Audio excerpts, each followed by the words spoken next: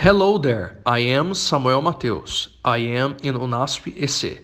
You are listening to the English Sabbath School podcast, Information and Transformation. Hi there, dear friends. I'm Mo Sena for the English Sabbath School podcast, Lesson 10 for Friday, September 2nd. Yes, you can say together with me today. Let us count it. 1, 2, 3. Further thought. That's right. Beautiful lesson this week. Have you felt that you are becoming more meek? Let us learn from the Lord. Shall we pray? Oh, Father, how difficult it is to look at you and see how dirty we are, how selfish we are in the view of your holiness and selflessness. Teach us to be more loving. Break our hearts of stone. Give us a heart of flesh. Teach us, Lord, to be meek. We know that we are so far from you many times when we are proud. We don't want to be far, Father. Bring us closer to you. In Jesus' name, amen. And the lesson, as usual, on Friday is encouraging us to read a couple of chapters. And here it's by Ellen G. White. One chapter is the importance of seeking true knowledge in the ministry of healing, the Sermon on the Mount in the Desire of Ages, my favorite book, and the worker and his qualifications in the book Evangelism. So try to read at least one of these chapters, right, for you to get more insight.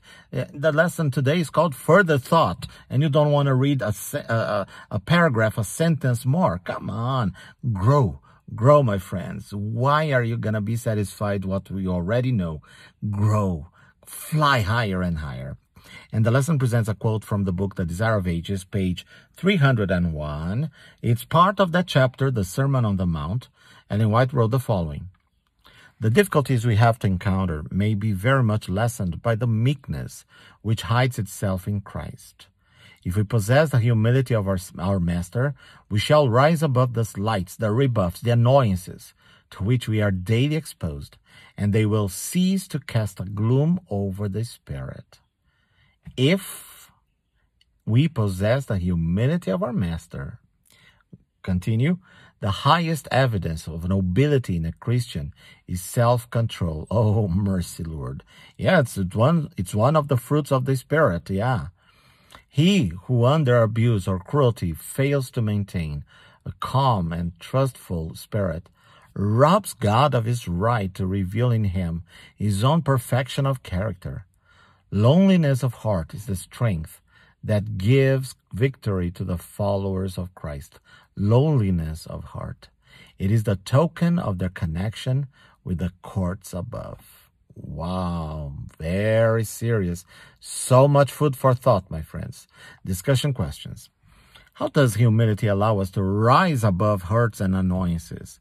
What do you think is the most important characteristic of humility that allows us to do this? Yeah, good question, because, okay, the hurts and annoyances are hurting and annoying you. So how can you rise above it? Next question. In your own particular culture, how are the characteristics of humility and meekness viewed? Are they respected, despised, or what?